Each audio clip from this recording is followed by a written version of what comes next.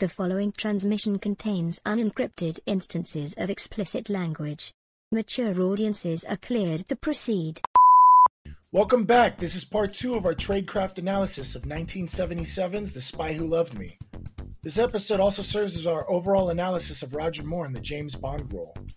In part 1, we discussed on the villain, his henchmen, and the various other sub-characters that have created a situation that Bond needs to handle.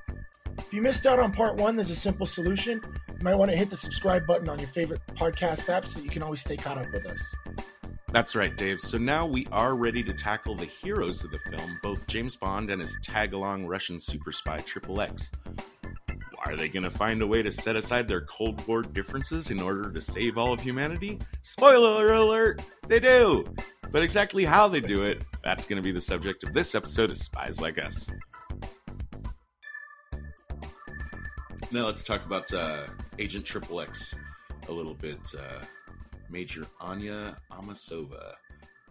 Starting with, I really loved the way they introduced her in this film. Right. The way they kind of try to trick you into thinking it's the guy in the bed that's XXX. And then when she responds, I was like, okay, fuck yeah. Right.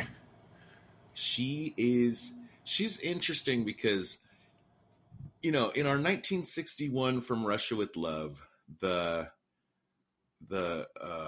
Bond girl is a Russian agent, not an especially talented one, and her whole mission instructions just seem to be just do whatever James Bond says. Right. Not very interesting. Right. With Amasova, there's at least some nods. So it's like 16 years later, it's 1977. At least there's some nods to female empowerment in comparison. But at the end of the day, it's still like it's really showing its age as far as like she really just doesn't have hardly any agency. She doesn't really seem to be, at least, I mean, she seems to maybe be doing some stuff like on her own, but as soon as James Bond shows up, she's mostly just kind of following him around. Yeah, they kind of developed her to be like a really good spy, you know, where she kind of like already knew how the sub worked. She knew what he drank, which, by the way, minus spy points on Bond, like when she brings him the drinks later, like why he wouldn't think he might have been poisoned. Yeah, don't drink that martini. Like yeah, right. It's been in the hands of an enemy Russian agent with an opposing agenda. Right. Yeah, but yeah, they kind of developed her as like this really good, capable, competent spy, and she really didn't do too much. I mean, she gets her blow the cigarette gas into his face and steal the microfilm. That was actually my number 3 best tradecraft. I was gonna wait till we got there, but when they get the film after the archaeological dig site thing where they get away from Jaws, she's just like playing the I'm so tired, and she's like getting her hand on, you know, she's kind of like seducing Bond a little bit, and he puts his hand up her skirt, and then she really just wanted a cigarette.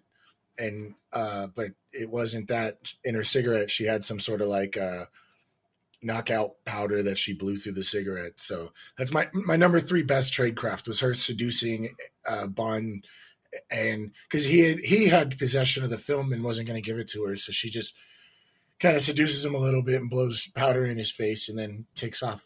She gets to do that. Yeah, you just mentioned really quick, but about how she knew about the sub. You're talking about how she knows how the functions on his Lotus submarine car operate, and he says, "How did you know that? What the buttons did?" And she's like, "Oh, I stole the plans for this submarine 2 years ago." Right. That's nice. I love when she just straight decks the guy on the Liparus Bay that grabs her. Right. When she like pulls out her hair and then like punches him out. Yeah, that was nice. Mm-hmm. But you know, like when not Blofeld, Stromberg captures her, she doesn't make any attempt to escape. Mm-hmm. You know, she's just kind of sitting there waiting for James to come and rescue her, which is, you know, lame on several levels. And Stromberg even said that, like, sorry that I had to restrain you, but you have a tendency to violence that has to be controlled. And it's like, seriously? I punched one guy in this entire movie. Yeah, she hasn't really shown herself to be very violent. What I don't like about her, and this is going to go back and forth with Bond as well. Like I said before, like, Bond should have interrogated her when he ran into her at the pyramids. I mean, something's up here. He can tell that she's an enemy, even if he doesn't know anything else about her. They're going to meet again pretty soon at the club, since they both know that Max Kalba has the microfilm. And when she shows up at the club, he knows who she is and says so. So even if he didn't know who she was at the pyramids, maybe he did a quick like call in to find out, which that'd be plus 5 points. But when she shows up there, he knows who she is and he says so. He just says like, hey, I know who you are. And she's pretty much eager to tripping all over herself to let him know that she knows who he is. And that's just huge minus 5 points for both of them, like, and that's what you do in these Bond films that makes them so like not really spy films is when, like Roger Moore said, he said, these movies are so silly. Like, I'm playing a secret agent that everybody knows my name and what my favorite drink is. Yeah. And, when you do know when you have figured out who the enemy agent is, you don't tell them, you sit back and you. Yeah, that's our Spies Like Us rule number 1 is don't tell anybody that you know what you know. Mm-hmm. Right. Yeah, for sure. And they just start flexing on each other from the get-go.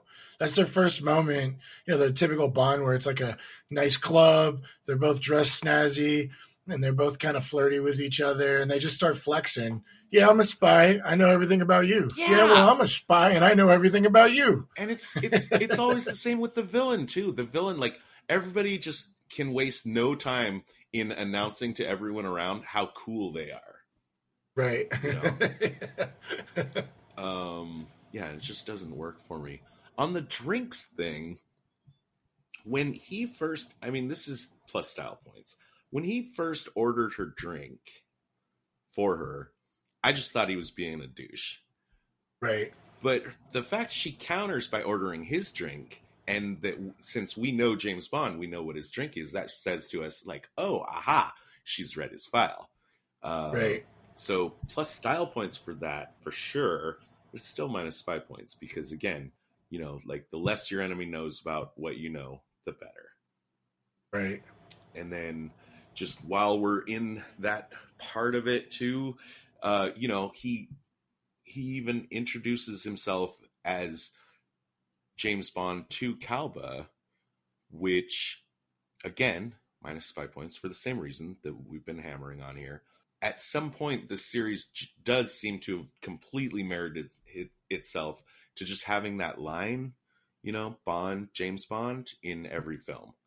Like, it just it just has to be there, even when it's stupid and a non-spy move. And that's my number 1 worst tradecraft. Might be my number 1 worst tradecraft of James Bond, period. Overall, it's just that, that he doesn't use aliases. He kind of does here and there, but just overall, again, just seems to want to just, like you said, flex on people. And, and everyone does that shit. What else did we have for XXX? I think we pretty much got her covered. You have anything? The ruins, she like had a strap and didn't pull it out. Maybe she was hiding an ace. I don't know if that's a minus 5 points or plus 5 points, because we find out later she did have a gun in her purse. She didn't pull it out till Jaws almost had Bond, so maybe she was holding on to like an ace up the sleeve and just playing the like damsel in distress. So maybe plus 5 points, but I remember you and I watching it. We're like, does she not have a gun? Right. Oh yeah, that was one of my questions. But yeah, so I thought about this as well. And yeah, you could say maybe plus 5 points to not necessarily let Bond know that she's armed. But I say no, because he should assume, she's a Russian fucking secret agent. Yeah. He should assume that she's armed. And she should assume that he assumes that. So there's no reason to keep it a secret. Pull the gun out. Right. As soon as the fighting starts. And then we come to James Bond himself. I'll start with the British flag on the parachute. When that was great. Great way to open the movie. I gotta admit, it made me feel like a little kid. Like instant rush of fuck yeah.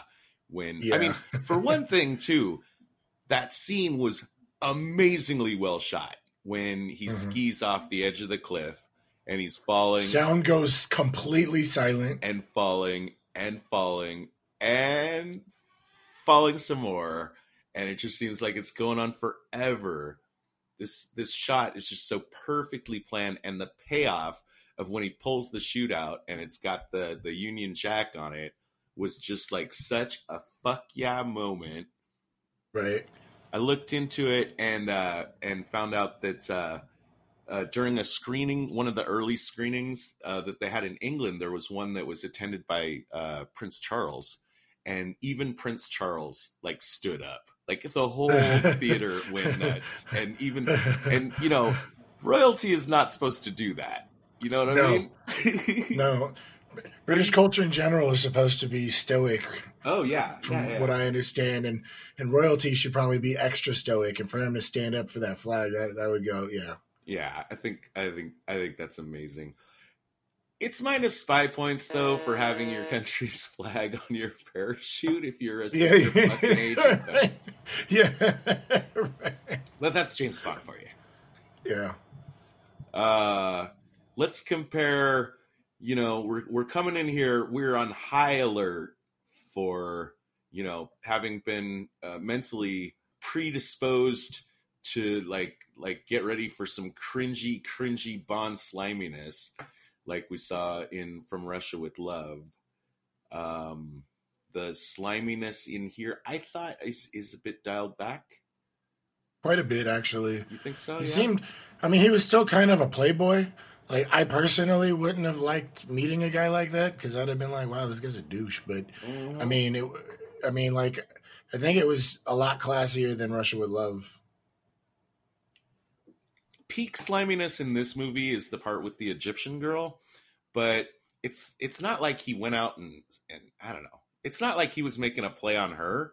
He's just making a sleazy comment about her play on him. Right. And so... You know, it's cringy, but he just didn't bother me as much. There was a bit where he said, okay, so here he's at Stromberg's base, and they've noticed, and Amosov is posing as his wife. They notice the model of the Liparus, and the lady Naomi that's given them the tour or whatever says that you know, it was built like 9 months ago and it's the biggest tanker in the world. And she says, you know, besides the Karl Marx, you mean? And he says something which seems really douchey. Again, it's kind of like the drink part where at first I was like, ooh. But then it kind of turned out, I think, to be cooler than it looked at first. You know, he says, "Oh, darling, it's remarkable the tidbits of information you store away." You know, like, you know, just like pat her on the head like she's fucking 12 or something. Right. I think he might have been caught off guard or like threatened by how much she knew. Because, you know, it was probably like a diva moment for him, and I think that's what they were going for. Like his spotlight, she stole some of his spotlight, you know, and so he's just got to like kind of like save face or something. I think that's what they were going for. You know, it'd be really nice if he actually was allowed to show himself feeling a little bit more threatened by a woman than they allow him to do in these films. I think they get that a lot better in the Craig films, which super looking forward to discussing sometime. But I thought about this scene again, and I realized, wait a second, no, this is actually good, because she just fucked up. we've seen her a few times. She gets at least a couple lines where she expresses like her pride in Mother Russia, and this is one of those. You know, she heard that it was, you know, they're calling it the biggest tanker in the world, and she's like, no, the Russians have the biggest tanker in the world. Why do you need to jump in like that? Right. That's a little bit of like, you know, fucking up your cover. And I think his line is his little like covering for her, kind of chiding her, like saying like, hey, you know, ixnay on the Arl Marx A. Yeah, definitely don't let them know that you know a lot about Russian subs. Right, or that you're like super proud of and want to jump in and just defend Russia on the dick measuring contest of what? The biggest fucking tanker? Come on. Yeah. So I'm gonna give him plus 5 points for that and not call it a slimy move. And I'll say it's my number 3 best tradecraft of the movie, covering for her mistake. Another thing that we're meant to expect from a James Bond film is you know, his little quips that he makes right after he murders someone. Right. And I'm guessing, is it James Bond that invented that? You know, because I mean, Arnold Schwarzenegger is like, I think, the most famous for it. Yeah. But I don't know when it actually started, but it could have been James Bond that it was invented for. But he misses almost no opportunities to do these things. One of them though, like, it's not a line, but just when he finds dead Kalba at the phone booth in the club, and he takes the out of order sign off of the phone booth and puts it oh on my the god bag. yeah, it's completely unnecessary. Like, did audiences laugh at that at the time? Did they think it was cool? It's not cool. It seemed like that end of when we did the Man Who Knew Too Much 56, the end joke that just seemed like Jimmy Stewart wrote the joke, and that's how they ended the movie. It seems like one of those gags. They were like, we need a gag. Let's just have him put an out of order sign on this dead body. Right. And I mean, it's kind of different. Like when you make the stupid quips, like after, like if some guy's been trying to kill you and you've been trying to kill them for like, you know, a bunch of time and it's all been really tense, like maybe you say something like kind of cowboyish, like at the end, just kind of as a like a adrenaline dump, you know, get the stress out of your system or something, you know. Right. You know, because maybe you were actually scared for your life, and now it's like, I live, and you feel good about living, and you feel good about standing over the body of your dead enemy. But this is just a dead guy he just found, you know? Yeah. Like making a joke out of that is just so wrongheaded, and they need to stop it, but I don't think they will. No. Right. He's a very quippy character in general. Yeah. I don't respond. His one, like I said before, his one-line zingers like are relentless, and I rolled my eyes many times watching this film. All the jokes he makes about when she's trying to get the car into gear or the truck. Oh, and he's making the woman driver joke. Yeah, he makes like 6 of them, and I feel like it's okay in the writers' room to come up with 6 of them, but you could leave 5 of them on the cutting room floor. One is right. Yeah. And this weird thing where, like, you know, they're in threat of their lives, and she needs the keys, and he's just kind of dangling them in front of her, like, it's like it's like a fucking 8-year-old move. Right, like, right. Seriously, like elementary school crappiness. Yeah. Didn't like it. I like him a lot more. I like him a lot more when he's just when he's being serious. I think Roger Moore's just fine. Yeah, the times where he was like actually serious in this film, he was actually bearable and kind of charming a little bit. Yeah. No, I kind of like him. I just don't like his quips. Yeah. They don't really feel very natural.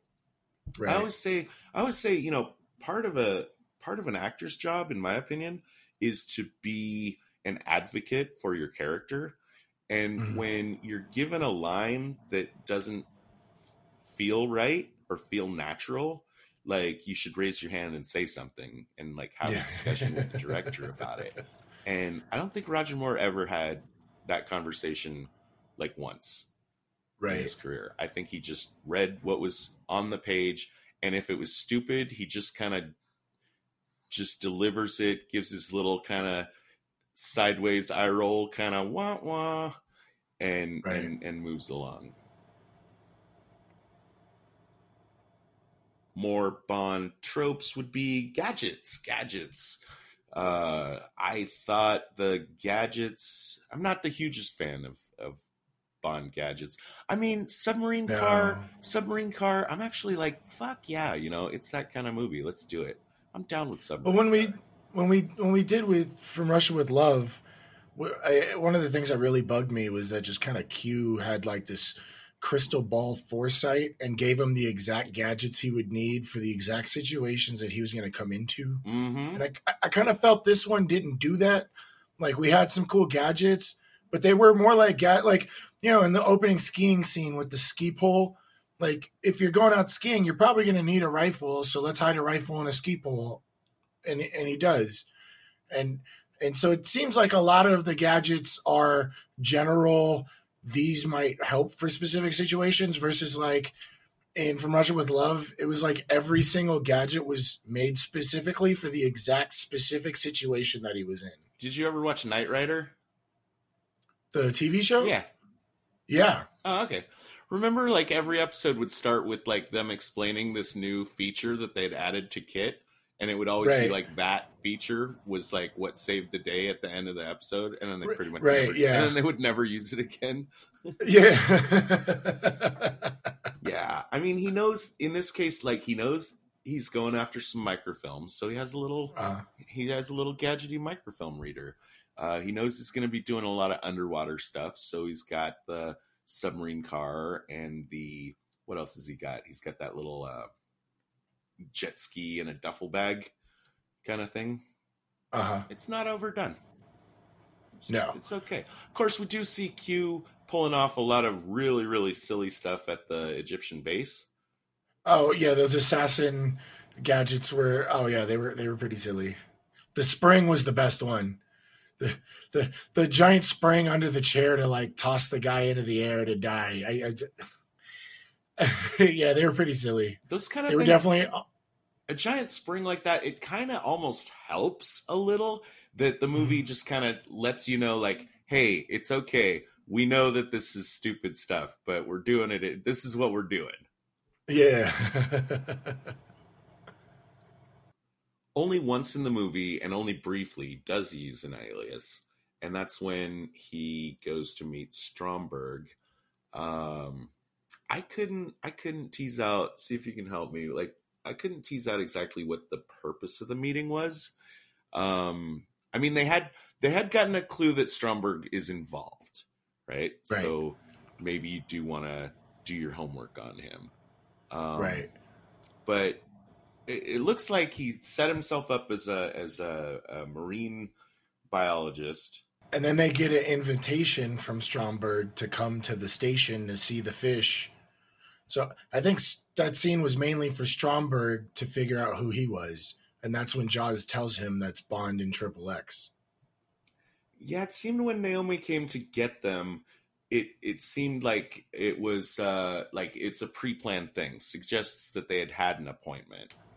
Mm-hmm. But she also asks if he's on holiday, which suggests she doesn't know anything about like even what he's pretending to be there for. So I mean, I think we're supposed to think that Bond had, I mean, one case would be like Bond just goes and hangs out in a village that he knows Stromberg is watching for some reason, right? And thinks that Stromberg will say, hey, there's this marine biologist around, like maybe I should have a talk with him, which is weird. If Bond, like, as the marine biologist, like, reached out to Stromberg and said, like, hey, I'd like to talk to you about blah, blah, blah. Well, when they talk, they don't actually talk about anything. Bond doesn't get any information from Stromberg. on the plus side, I mean, they noticed the model of the super tankers. So, and like you said, the meeting's got a movie purpose for Stromberg to, like, when you say, like, okay, the purpose is for Stromberg to identify them, is that, like, are you saying that's Stromberg's motivation as a character? Like, that's what he wanted to do? Or are you just saying, like, the movie just wanted us to have that information set up? I think it's either or whatever. Because right after they leave the station, Jaws comes up to Stromberg and goes, "Who are they?" Or was it Jaws? Yeah, it's Jaws. Yeah, and it's Bond. Oh, I guess he does talk. But he, I think he just nods there. Yeah, it's James Bond. Somebody tells Stromberg it's James Bond in Triple X. Well, and I think it was Jaws. No, he just asks Jaws, like, is it the same two from Cairo? And Jaws nods, and then Stromberg says it's James Bond and Amasova. So he already knew who they were. So I don't know why he agreed to meet with them. I don't know what well, I guess, okay, so he suspected these two people might be James Bond and Amasova. Right. So that's why he took the meeting. But I don't know why James Bond wanted the meeting. Overall, the meeting is just entirely contrived. And yeah. It doesn't work mechanically. It just checks off a few boxes that the movie needs to check off for us. Yeah, pretty much. But one of the things that did bother me was them going back to kind of like scope out, and that's when we get to see the car and submarine. We know he can track submarines, and they're going up to the station, so there's probably cameras and windows, and they get spotted and chased off and drive off. So that was kind of silly. But when they finally drive off, a motorcyclist comes after them and tries to like blow them up. And then a helicopter comes after them and tries to shoot them out. Then, there's several moments, like, it was a really big assassination attempt, a very loud one. And I kind of wanted to give my worst tradecraft number 2. It was a cool blowing up stuff scene and driving a car and screeching tires type of scene. But with a helicopter, it's those typical old helicopter scenes where, like, we got a helicopter and we're shooting stuff. Well, there's a helicopter scene in every James Bond movie. Fun fact. Oh, okay. Well, there you go. Well, one, you had to have the helicopter, but I don't think the assassination attempt, it's very conspicuous and very loud. They could have had the bell lady who gave the invitation, like, slip into his room and poison them, or I don't know. Like, it just, I don't think any spy organization would attempt an assassination like this. It was very loud. Right. Yeah, you're just playing into an action set piece for sure. Yeah. You mentioned a minute ago about, like, how we know that Stromberg has submarine tracking technology. Right. And maybe, they should have been able to spot the little subcar snuggling up next to the base. I'm not sure about that because the car's so small, but they find, okay, so after all this, they figure their lead is, for some reason, they figure their lead is the Liberus, that they saw the model of in his base. That's pretty big jump in logic right there, actually. But to their credit, James was interested enough to, like, check in with HQ about that, and he finds the very interesting fact that that ship is never seen in any port after it was launched 9 months ago, which is very strange. Right. So I guess that's why they look into it. I will say it should have been next to impossible to find that super tanker. The ocean is a very, very big place. Even with modern satellite imaging, if you don't even know where to start looking, like, good fucking luck. Yeah. Right. And when they do find it, what do they try to do? They try to sneak up on it in a submarine. When the first thing we established in this movie is that Stromberg can track submarines by satellites, minus 5 points. Yeah. Right. They don't even recognize that his subtracking is an advantage that he has. So, obviously they get captured. Are they surprised when they get captured? Like, these other submarines just disappeared. You It don't looks know. like they were surprised, so you can't even try and make it sound like they got caught on purpose. I don't think that's what the movie wants us to believe. I think the movie wants us to believe this was a good idea and they just get caught. Yeah, and it wasn't a good idea, like at Right. all. Like the one thing you know is that Stromberg can find submarines and make them disappear. And Yeah. when disappear, you should assume that they got sunk, which Yeah. is not what you want. And speaking of which, like Q should have. Okay, when they first get the idea, the notion in their head that maybe someone can track submarines, and they're like, the Navy guys are like, no, that's impossible. And Q's like, no, that's not impossible. In fact, it's totally easy. Right, right. That's right, yeah. Which, But I do want to finish Bond off with my number 2 best tradecraft. The whole execution, I think, was really silly. Like they had to pull out like a what's it called? The thing that turns on the warhead. the detonator. arming, Detonator. the detonator. Mhm. Yeah, but the crew of the giant tanker holds themselves up in the command room with like impenetrable walls, and Bond notices this weird ball camera thingy, and so his plan is to get a detonator out of one of the warheads in the armory, which we have a whole tense scene with, and then he's going to make a bomb and then ride that camera, and as it gets closer to one of the walls, he's going to toss a bomb and then unplugs the camera so that they're like, what the hell's going on? And then it blows up, and then they can all get into the command room. I liked him get his idea on like thinking on his feet of how are we going to get in the command room.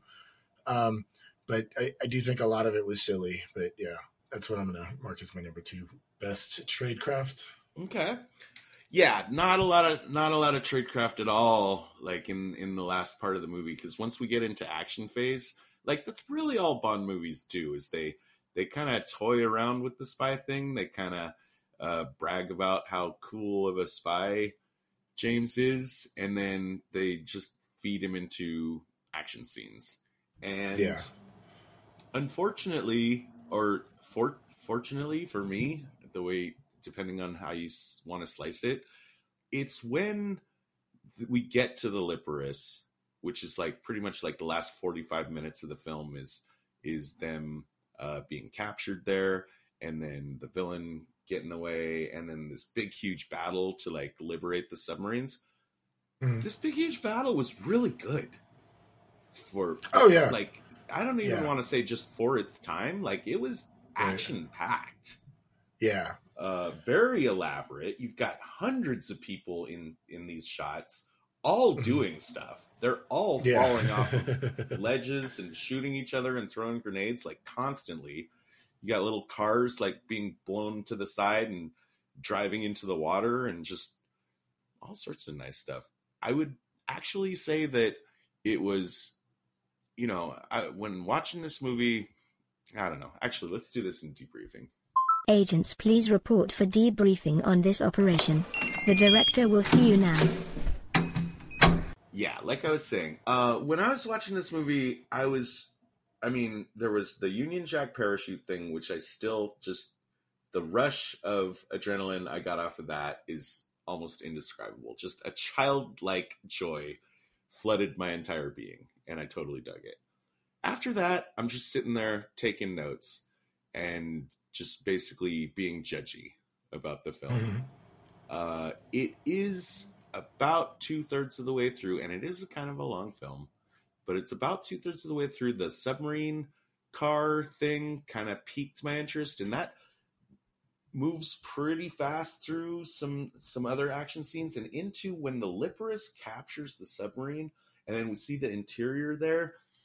That was the first time I started enjoying the movie, like literally enjoying, and that pretty much didn't stop all the way through to the end. And I would say at the end of the day, this is a movie that I was just doing for this podcast, blah blah, and for my own education as an armchair scholar of movies. But Yeah. it won me over at the end. and I feel pretty okay about this movie. And it's the big battle. It's the Liparus. It's Jaws and the Liparus. Those are the stars of the film. Jaws is definitely the best part to me. Yeah. But still, it is what it is. My final star rating is a 3. If it wasn't for that end of the movie, it was probably floating along at a 2.5. But satisfactory resolution. I could watch this again someday, but just not anytime soon. I'm typically, I mean, like, not that you are, but I'm typically not really a big Bond fan just because it's more of an action film than a spy film. Um, and after that big parachute awesome moment, I don't think it really kept the tone going. Um, but like you said, Jaws is definitely the star of the film, so I kind of enjoyed him and watching him do what he does. And yeah, the action at the end was a lot of fun. But I think I'm going to stay consistent with my last Bond rating and give it a 2. Okay. I don't think I would want to watch this again. I do like we had said, Roger Moore is a lot less sleazier, and there's some moments that are kind of but for the most part, I was just kind of like, when's this going to be over? Like, because the only tradecraft we really got to look at was mostly at the beginning, and then it just like is like typical Bond stuff, and then there's a big action scene at the end. So, I like, just as a spy film fan, I definitely wasn't that like interested in it, and just watching it as like a person that likes movies and stuff, I don't know, it didn't get me. So I'm going to stay consistent with my Russia with Love rating and give it a 2. All right. Tradecraft review. My number 3 best tradecraft was him. It's subtle, but it's one of the best pieces. I think she did screw up when she blurted out about the Karl Marx and that way of covering for her mistake, even though it seemed like it was very condescending. Right. It's actually kind of the right play there. Yeah. Number 2, the hitman at the house. I'm just so used to. I don't know why this has to get my number 2 best tradecraft. It's just I'm so conditioned to these bad movies, just having the bad guys just show up wherever they show up for no reason. But yeah, I was just happy that when I thought this one through, I was like, yeah, it does make sense. He would have been watching that house for anybody that came by. And my number 1 best, I'm not sure who did it or why, but when you think about it, sabotaging the microfilm that you're waving around in front of potential buyers is actually a good move. Number 1 best and plus 5 points. Most Dev. My number 3 best tradecraft was Triple X seducing Bond to blow the cigarette powder in his face so that she could get the microfilm. I thought that was really well played. My number 2 best tradecraft was Bond figuring out how to get through the command room, thinking on his feet real quick. And then my number 1 best tradecraft for sure was Jaws pretending not to know they were in the back of the van and took them to like some remote ruin spot, and then still pretended to not know that they were in the van, and then like led them into a place where he could like drop a big rock on them. Yeah, that's not bad. It was easier to find bad tradecraft in this movie. The sub-tracking thing was a big one for me. Like I said, the one thing we know about this guy is he knows how to track submarines. He knows where you are at any moment if you're in a submarine. So don't go at him in a submarine. Number 2 worst is between the 2 of them is, like all these. I mean, yeah, I understand it's supposed to be sexy. It's supposed to be winky. That they are like, I love your term, flexing on each other about how much they know about each other. But that's not what you should do as spies. Don't put that in a spy movie. And just my number 1 worst, Bond, James Bond. Stop introducing yourself, you dumb fuck. Yeah. My number 3 worst tradecraft was the club owner not having guards anywhere, and him like getting called to a fake phone call and then getting killed with nobody seeing him. My number 2 worst tradecraft was the very conspicuous assassination with a motorcycle shooting like a rocket launcher sidecar, to like a car, like a clown car packed full of guys with guns, and then a giant helicopter with like massive machine guns shooting at this car on a road in the public.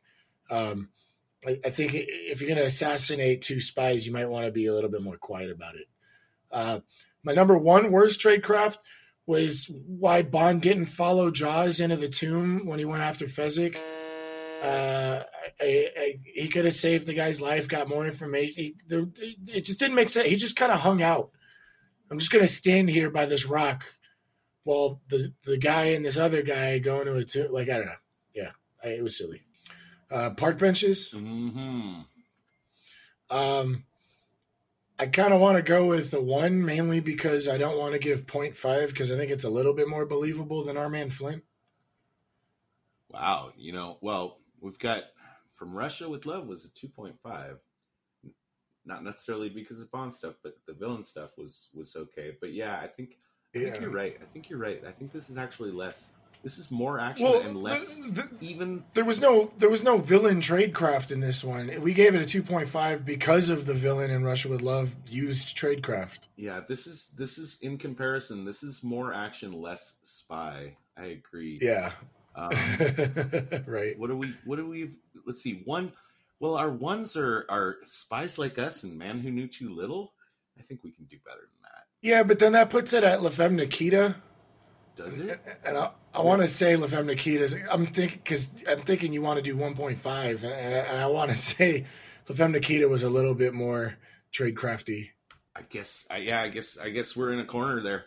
Yeah, I'll go with a 1. There's very little. Yeah. There's very little spying in this movie, and definitely nothing that you should take notes from. Right? Yeah. No, this is not Intelligence 101 film. Yeah.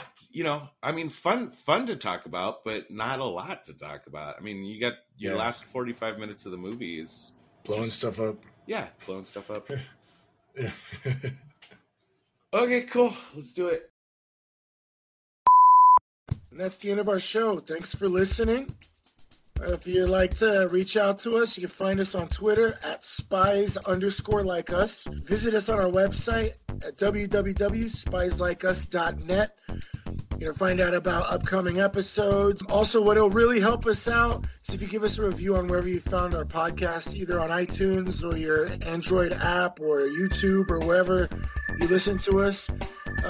Even if you didn't like the show, just give us a review. It'll help us, give us feedback so we can make the show better. And it can also help other people who haven't found the show yet find out about us. Hey, Moira, initiate Protocol 9. Protocol 9 initiated. This podcast will self-destruct in 20 seconds. The preceding transmission sampled the songs Ice Cold by Audionautics, Enter the Party by Kevin MacLeod, and sound effects from freesound.org. Attributions and links are found at spieslikeus.net. Editing by Todd Hostetler.